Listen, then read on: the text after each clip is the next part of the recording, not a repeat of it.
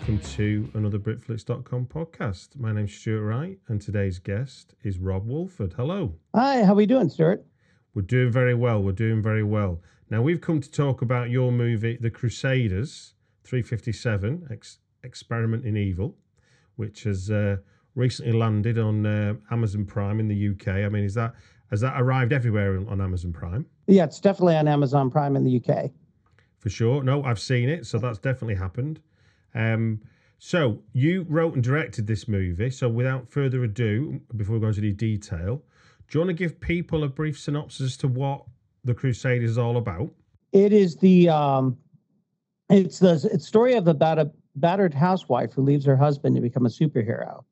And she joins a team of costume crime fighters. And when she does, she begins to realize there's something very wrong with the leader of the team. And there's a lot of similarities. She's left one abusive relationship in a sense and has gotten into another.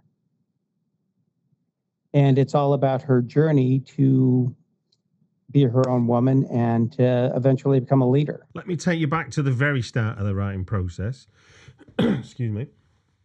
And tell me what was the kernel of the idea that sort of began the journey from, bagging heads with collaborators and it becoming a film? What was the start of this idea for you? Well, the start of the idea, for years, I was an actor in Los Angeles, and I guess it all starts around the 80s, back in the 80s. And for several years, I had talked about wanting to make a film. I wasn't sure what project, but I thought, why don't you make your own film?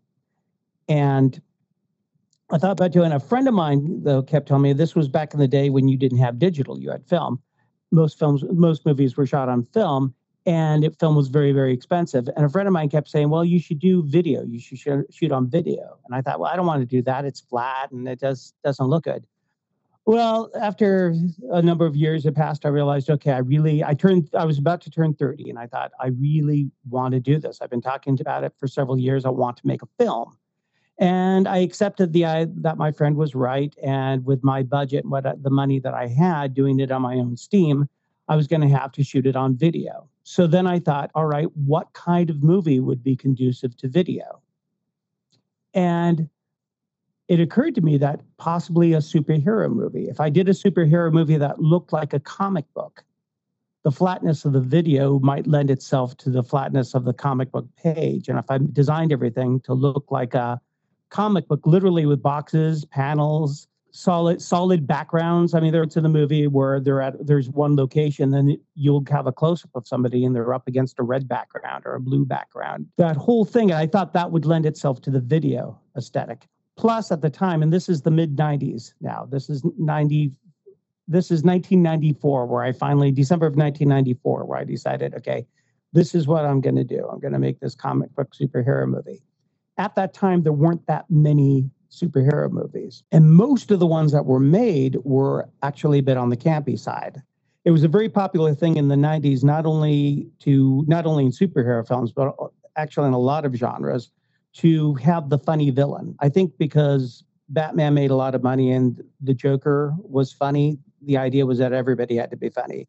There was even the Robin Hood, Prince of Thieves with Kevin Costner. Alan Rickman is funny as the Sheriff of Nottingham. There was a Three Musketeers remake where Tim Curry played Cardinal Richelieu, and Tim Curry was funny as Cardinal Richelieu. So that was a big thing. Yeah, there was that kind of fashion for the arch villain, wasn't there? Yes, and I wanted to get away from that. And I thought, okay, nobody's done. I know that film is going to be cheap. It's going to be low budget. It's going to have bad special effects. Maybe people aren't going to want to. It's going to be shot on video. But if I do this interesting comic book aesthetic, and if I do a more serious version of it, perhaps that will, that might work.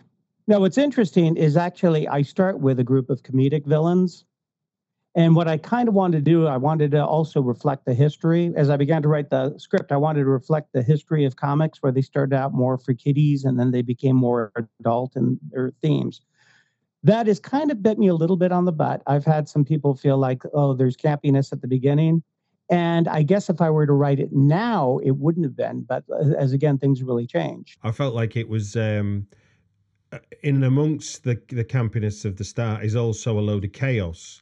So you're kind of bamboozled. And then as the film settles down, the other tone sort of makes itself more known. Yeah, so that's well, I'm glad you would say that, sir. That's how we designed it. You co-wrote this. So what was the process there for you guys writing it together, you and Blake Arnold? I wrote the first draft myself. I was actually going to get a friend who was I had talked to a friend of mine who was a more experienced writer, and we bounced some ideas, and his name's Richard Becker. He ended up getting story credit, but he also had other projects that he was involved with, so things weren't progressing quickly enough. So I decided, okay, I'm just going to take over and write it myself. So I wrote the first draft and I showed it around to some friends. What do you think? And my friend Blake, who's a very experienced writer and very good, he was very useful and he gave me a lot of pointers. And then we just ended up collaborating on the second draft of the script.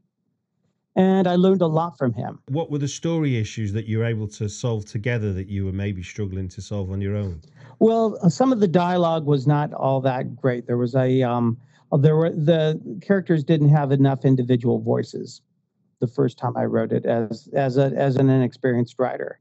And Blake helped me with that, giving everybody an experienced voice. For example, there's a character, Sergeant Liberty. My original envision of Sergeant Liberty was more of just this gung-ho guy who who just loved the army and had superpowers and had superhuman strength and invulnerability. And Blake had come up with the idea, well, what if he's actually from World War II and he has these World War II values? These very old school values. He's got that kind of Captain America mentality, hasn't he?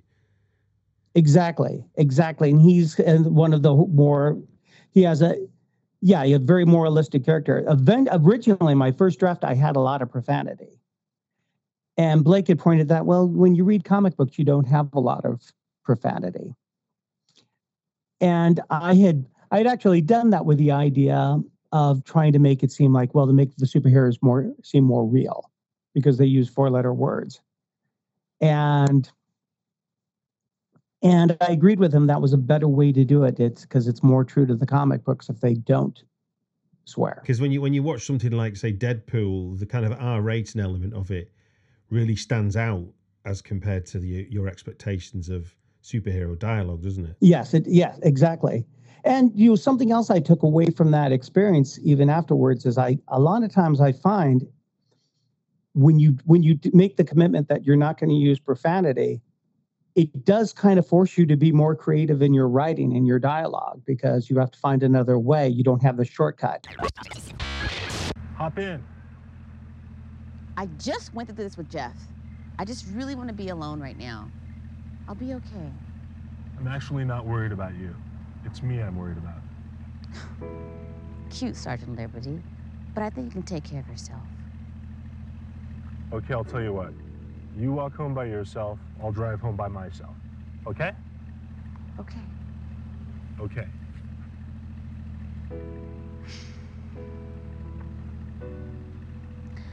You're not going very fast. Yeah, I'm trying to conserve gas. You must really want to save gas. I'm a superhero. I want to save everything. You want to drive an all-walk? You're not going to give up, are you? Sergeant Liberty never gives up. So you end up having to find a more interesting way to express yourself, express the same idea. At least that was my experience. That said, there are people who, like Quentin Tarantino, who deal in profanity the way other artists deal in clay.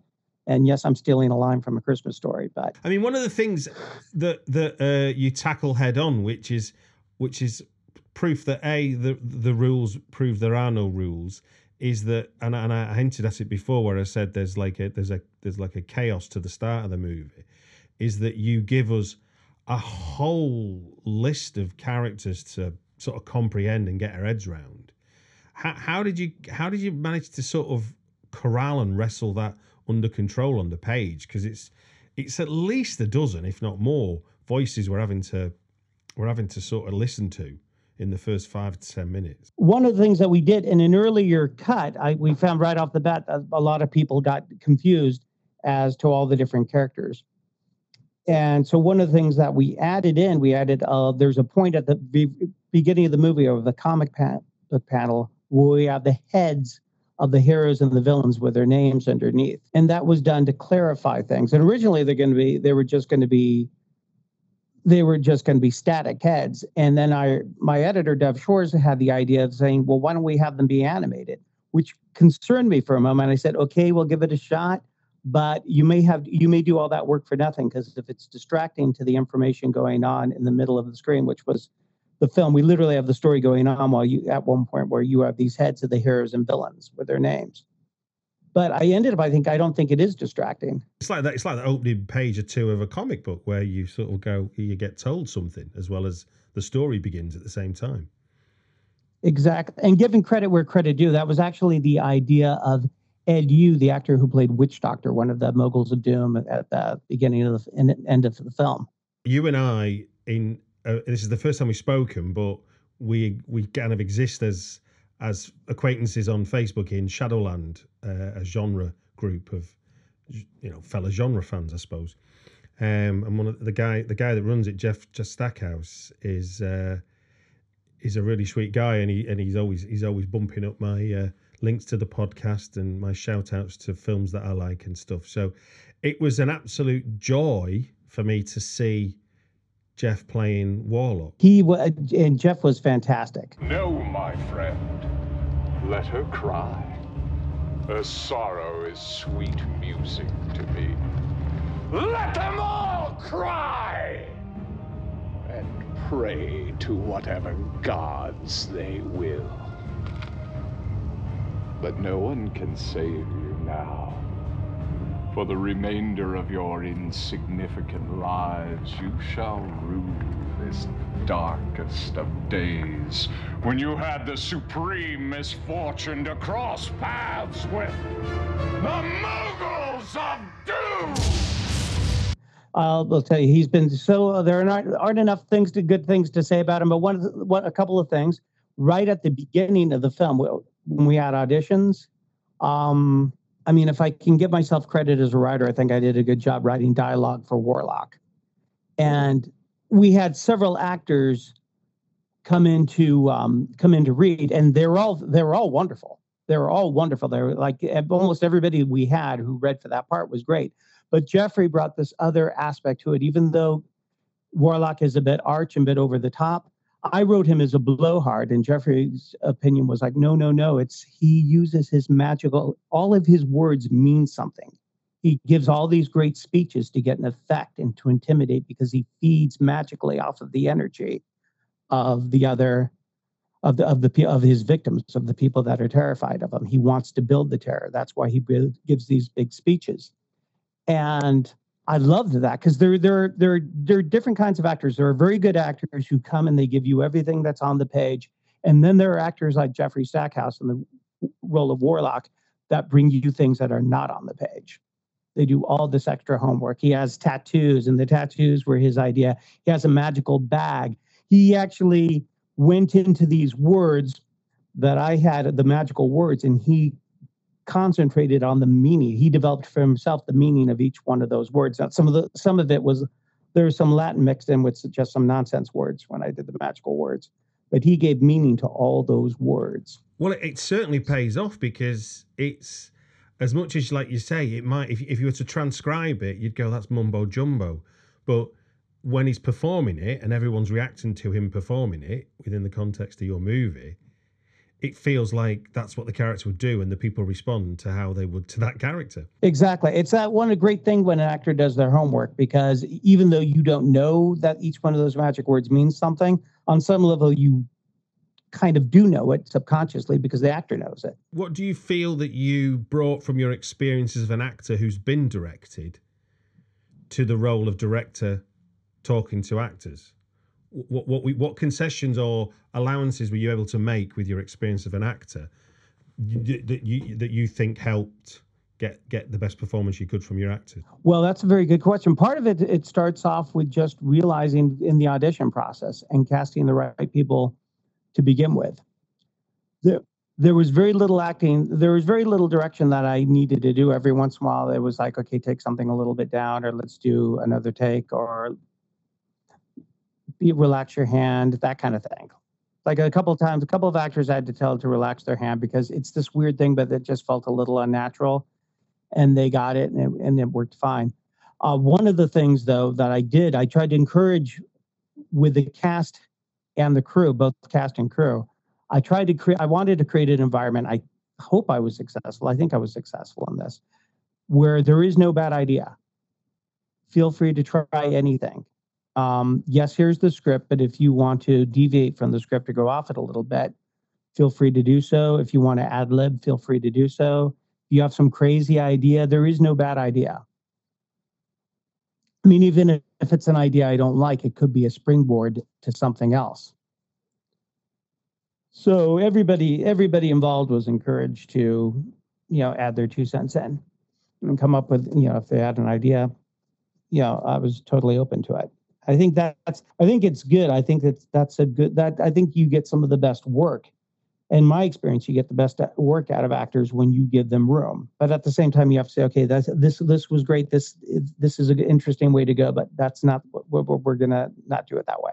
And I think there's a way to talk to people too. For example, we had a character that was doing an accent that just wasn't working, and basically, rather than telling them that their accent wasn't working, I just said, I'd rather do it without the accent because I'd see the character being more neutral. And here's the thing, it's not so much I didn't want to hurt their feelings, but B, more important than that, from a purely selfish point of view, I didn't want to stifle them creatively.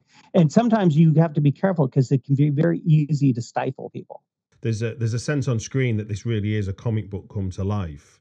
In a way, you've got like a I don't hopefully don't take this the wrong way, but in the way that anyone that's familiar with Creepshow, the sort of the opening 5 minutes of Creepshow is almost like that's the style of your film, isn't it? Oh, absolutely. In fact, on the closing credits, we have there's a special thanks, and there was a special thanks given to George Romero and Stephen King, because Creepshow was a definite. Oh, that's all right. Well, I mean, it's a big long credit crawl.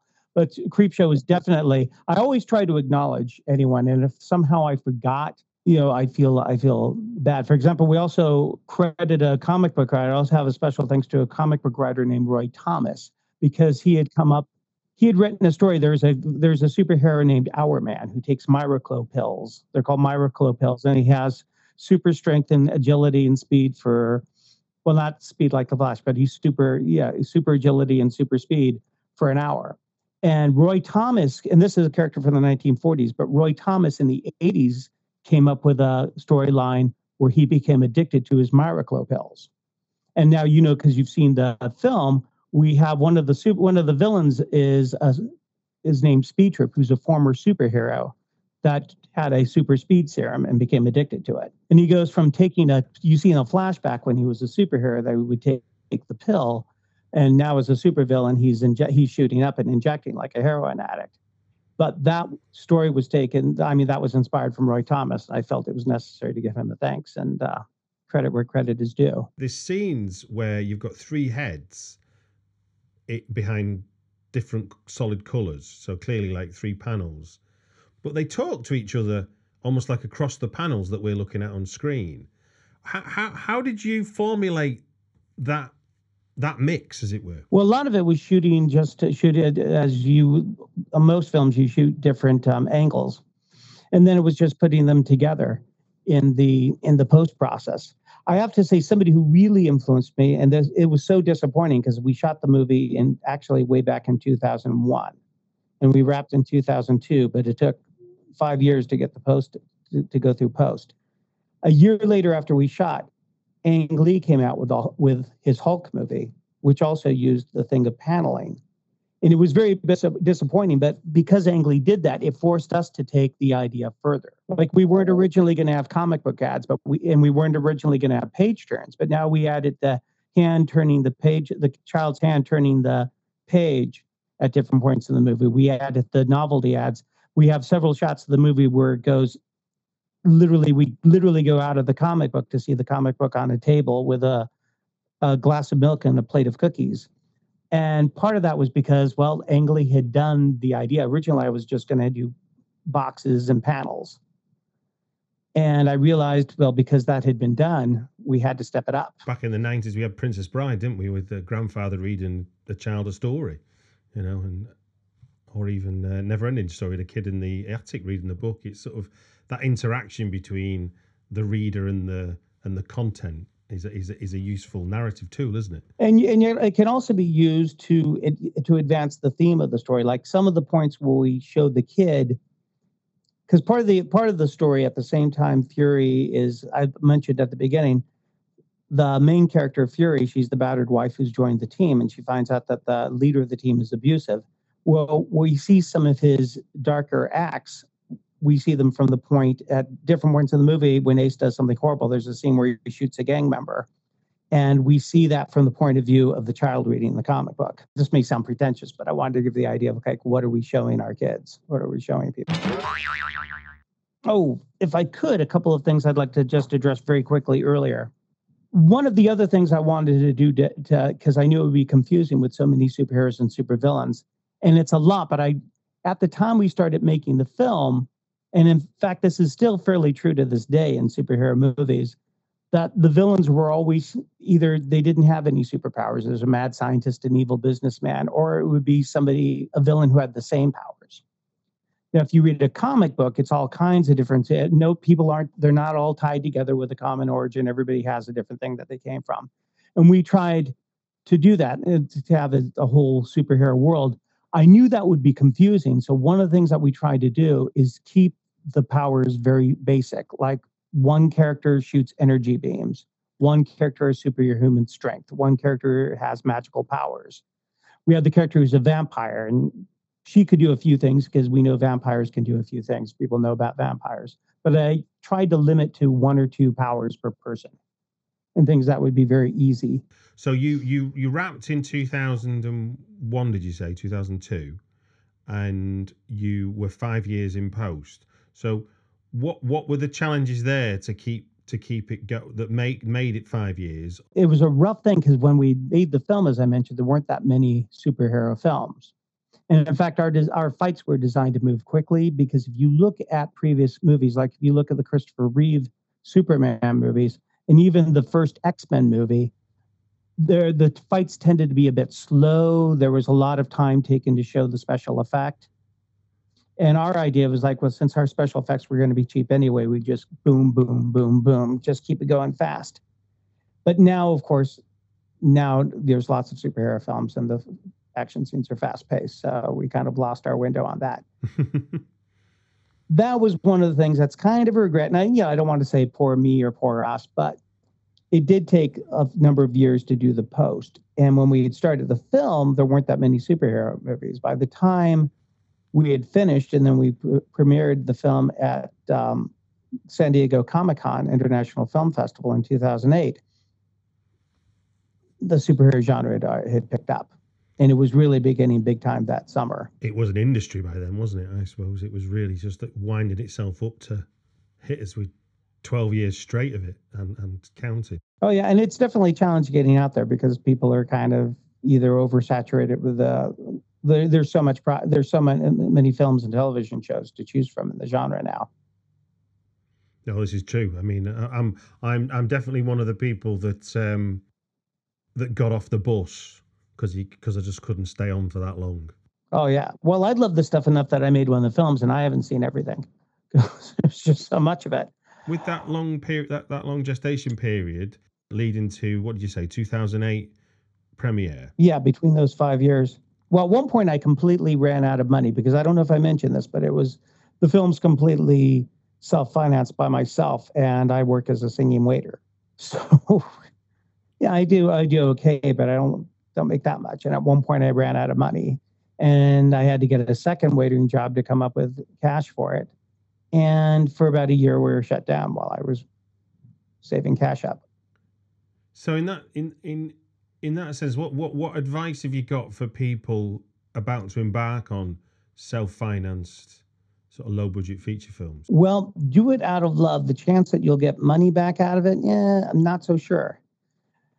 But I would say you want to make sure that you have room for post-production. Now, I don't necessarily have regrets because I mean, I could have waited and done it sooner. It would still, if I would have waited to shoot until I had more money for post-production, it would have taken just as long to finish it. I suppose it's like that expression they say about if you wait till you're ready to have children, you never have children, would you? Exactly. I would actually tell people to go out and do it. If it's your passion, you should do it. Because it's great. I will tell you, hopefully I have some success with the film. Hopefully it catches it catches on and finds an audience. But you know, but the thing is, even if it doesn't, I'll always be able to say I made a movie. When you talk about running out of money, is that because of unseen costs, or because costs that you've foreseen were more than you budgeted for? Yes, there were a couple of costs that were unforeseen. I tell you, Stuart, as an actor, I come from a theatrical background. And in the theater, when it's time to break for lunch, it's like, okay, everybody goes out and gets lunch, comes back, and we shoot. And I know this is going to, I mean, I can laugh at myself. This is unbelievably naive. And I invite anyone to say, yes, what a dummy. That's my background. And very quickly, the first day of filming, I realized, no, I'm responsible for getting a meal for everybody. I mean, I had craft service table, but it's like I have to feed everybody every day. And so that was definitely an unexpected.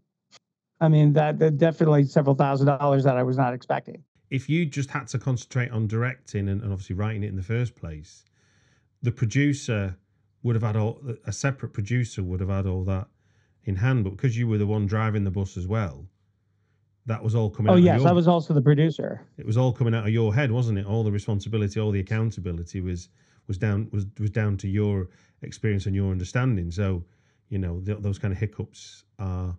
Well, I had some help. There were days that I had help. There were days that I had my associate producers, Eldridge Alarcon and Jeffrey Stackhouse, who played Warlock. We talked about Jeffrey earlier. Jeffrey's been such a booster by the whole film. I mean, he's a cheerleader for me. He has kept me going when I was at my wit's end. I cannot say enough. I don't know that this film would have been completed without him. He is, can't say enough good things about this gentleman, who is an amazing writer, by the way, in addition to being a great actor. In the lifetime of you getting this film to screen, there were times when you were ready to throw in the towel then? Oh, yes. It was, well, you get discouraging. You definitely get discouraged. But there was a point where I had given up. And after the film, I played Comic-Con, won an award, but I wasn't getting in any festival play. And I literally wondered, well, you know, I like it, but maybe it's just not a good movie. So what's been the journey from 2008 premiere at Comic-Con to us now finally getting it on UK Amazon Prime? Where's the film been? After knocking on a few doors and being rejected by a number of film festivals, I just thought, okay, well, maybe the film stinks. Maybe the film just isn't any good. And I put it on YouTube for anyone to see. And every once in a while, I would check on it to see if I was getting anything. And 5 years ago, in 2015, I do a Google search for, you know, just the film, and I find an article that was on the Virgin site called The 7 Best Superhero Movies That You've Never Heard Of. And we were on that list, and in good company. What did they say about your movie then that sort of got it on that list? What did they say qualified it? Well, they mentioned that it's definitely low budget, but it's a lot of fun. It's got all kinds of heart. It's got the comic book paneling and just a great story with great characters. And it was us. We were literally placed on a list with films that had the likes of Oliver Reed, Christopher Lee, Robb Lowe, Michael Crawford, Barbara Carrera. They were, you know, that's Alan Arkin. That's a pretty nice company. Woody Harrelson, very good company to be at. Condor Man made that list. Yes, yeah, Condor Man did make that list. Robb, I saw Condor Man at the cinema when I was a kid. Stuart, how did you like it? Of course I did. I was a kid. Well, when's the last time you saw it? Oh God, when I was a kid. I mean, who's not going to like bazookas coming out of the sidecar of a motorcycle? We should all believe in ourselves, but let's face it, there's nothing quite like an affirmation from a completely neutral source. That made me say, okay, I'm going to get it out there. And right now it's on Amazon Prime, both in the United States and the UK. And the idea of, and I'm planning to get it onto other streaming services, and possibly, and hopefully, if all goes well, putting subtitles in and getting them in, to other markets. What's like a couple of your sort of happiest memories from the shoot? There were so many. I had it was part, I guess, having everybody just be there and be working together and making it happen. I have to say, a lot of times I was so focused and it was so much work that there wasn't so much register of emotion of just making sure things happened. One of the things I guess one of the memories I enjoyed the frustrations and the challenges and trying to solve problems at the last minute. Do you remember an example where that kind of last minute solution sort of saved the day? Yes, and one where I was just incredibly blessed or incredibly lucky, depending on how you put on it. We have a scene where we were doing a flashback scene, and one of the actors didn't show up. And it's not because he was a flake; there was a miscommunication. But the actor didn't show up, so it was a sense of like, okay, what are we going to do? We had to quickly rewrite one of the scenes that he was in, and just write him out of it, and that wasn't so tough. But what became really tough is there was a scene that we couldn't rewrite him out of. It was a flashback scene. If you see the movie, I don't know if this will mean anything to anyone listening to the podcast who hasn't seen the film, but there's a flashback where you see that the Crusaders many years ago, with a different lineup of heroes, had been captured by these villains. Mm-hmm. And one of them was the Crimson Archer, who's a black superhero. So basically, I called different people I know. Do you know anyone who's black who doesn't even have to be an actor, who can just come down and possibly do this, be a body double? And I was very lucky to get somebody who, because as you know, somebody's white, they pretty much, there's some people are tan but there's not that big a difference in skin tone, where between black people, there could be a huge difference in skin tone between being light skinned and being dark skinned. And we got very lucky with somebody who had the same pigmentation, had the same skin color, who's dark skinned, like our actor, who had a very slender build, like our actor. He was actually much shorter than our actor, where our actor was a tall man. He was short, and he was like about 15 years younger. And originally we were going to have, I thought I was going to have close-ups of the different characters of the superheroes. I don't have close-ups of them because it was a different actor, but that it worked out really well. We got very lucky. That was a challenging time, but a very exciting time. And what's interesting is that we did need a close-up of the actor, and we shot him like 6 months later. And I don't know if anybody will notice this, but there's a scene where my character is holding this superhero who had died. And you see my close-up, which was shot on our last day of shooting. But then you see the Crimson Archer running into the frame. And this is 6 months later, and my hair is significantly shorter. We've mentioned, obviously, you're taking on the production responsibilities. You've co-wrote it, you're directing it, and you're starring in it. So how did you find directing yourself as an actor? Weirdly enough, as an actor, I'm one of those actors like Jeffrey, where I always try to add in some extra things that weren't on the page. And I actually brought that up. For better or for worse, there's a scene where he's torturing somebody for information. And I didn't necessarily decide this when I was writing the script, or even decide this as the director, but as the actor in that moment, I had made the decision that, I think Ace really is kind of there's a little bit of perverse side of Ace, that he is a sadist. He's not just doing this information. He's actually twisted enough that he actually gets off on it. And it isn't so much that Ace is gay. Ace, later on, I use the torture scene. There's an actor, Ace has this chameleon device that changes his appearance. And in the penultimate scene of the film, he confronts, Fury confronts the Ace of Spades, and the Ace of Spades uses his chameleon device that changes his appearance to change into her husband. And her husband had looked at because we had shot that scene much earlier, and I gave her the torture scene to look at. So both times when Ace is being cruel and particularly sadistic, we also see that he's clearly getting off, and there's an erotic aspect of it for him. And that was something I threw in as an actor.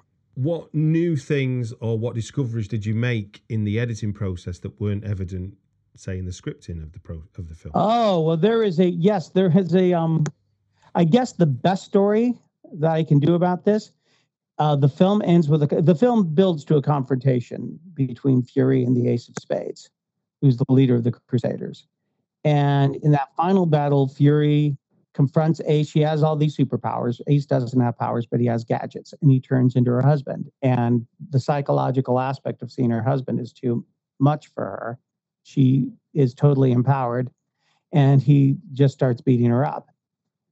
And then he tells her that that basically he gives her this speech where he just calmly, he caresses her and tells her that if she ever crosses him again, he'll go after everybody that she cares about. And he walks away, and she tells him, as written, she tells him to stop, and she gets up and he starts swinging at her like 3 different times. She ducks, and then she punches him.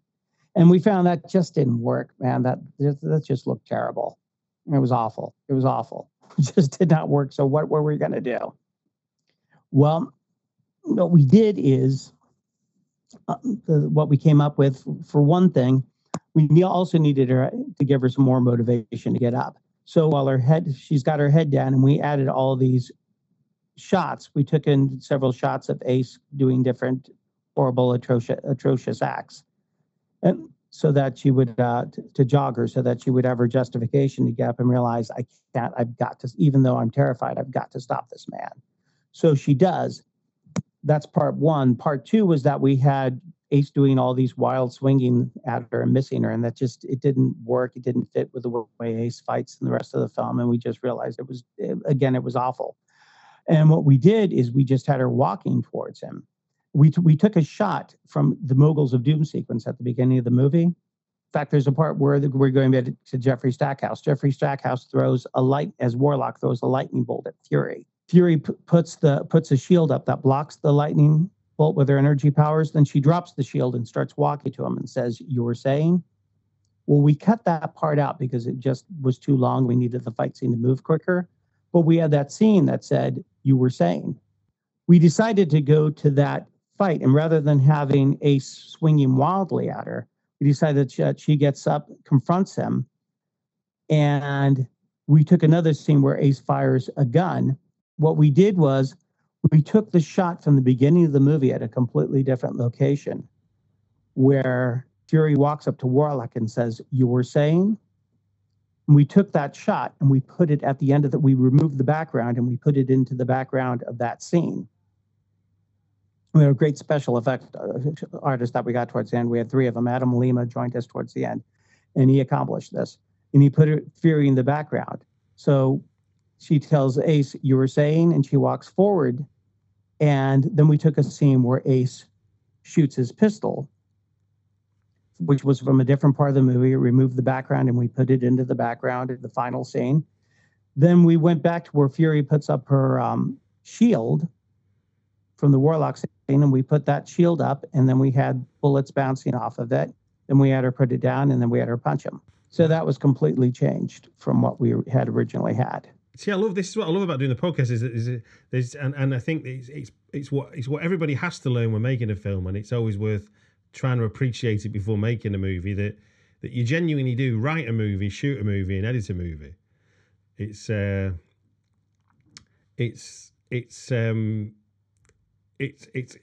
not like I've invented this through talking on the podcast, but it is amazing to understand it, because I can remember sort of 10, 12 years ago when I was sort of busy trying to get my head around how screenwriting worked or whatever, and thinking that's all I needed to do. But actually, that's just the start of a film getting made, not the end. You know, having a strong script isn't the answer. It's just a good place to start. Exactly, it's exactly the starting out point. In fact, one of the things, and I feel bad about this, but Brett Schefter, who played Twilight, he had a nice performance.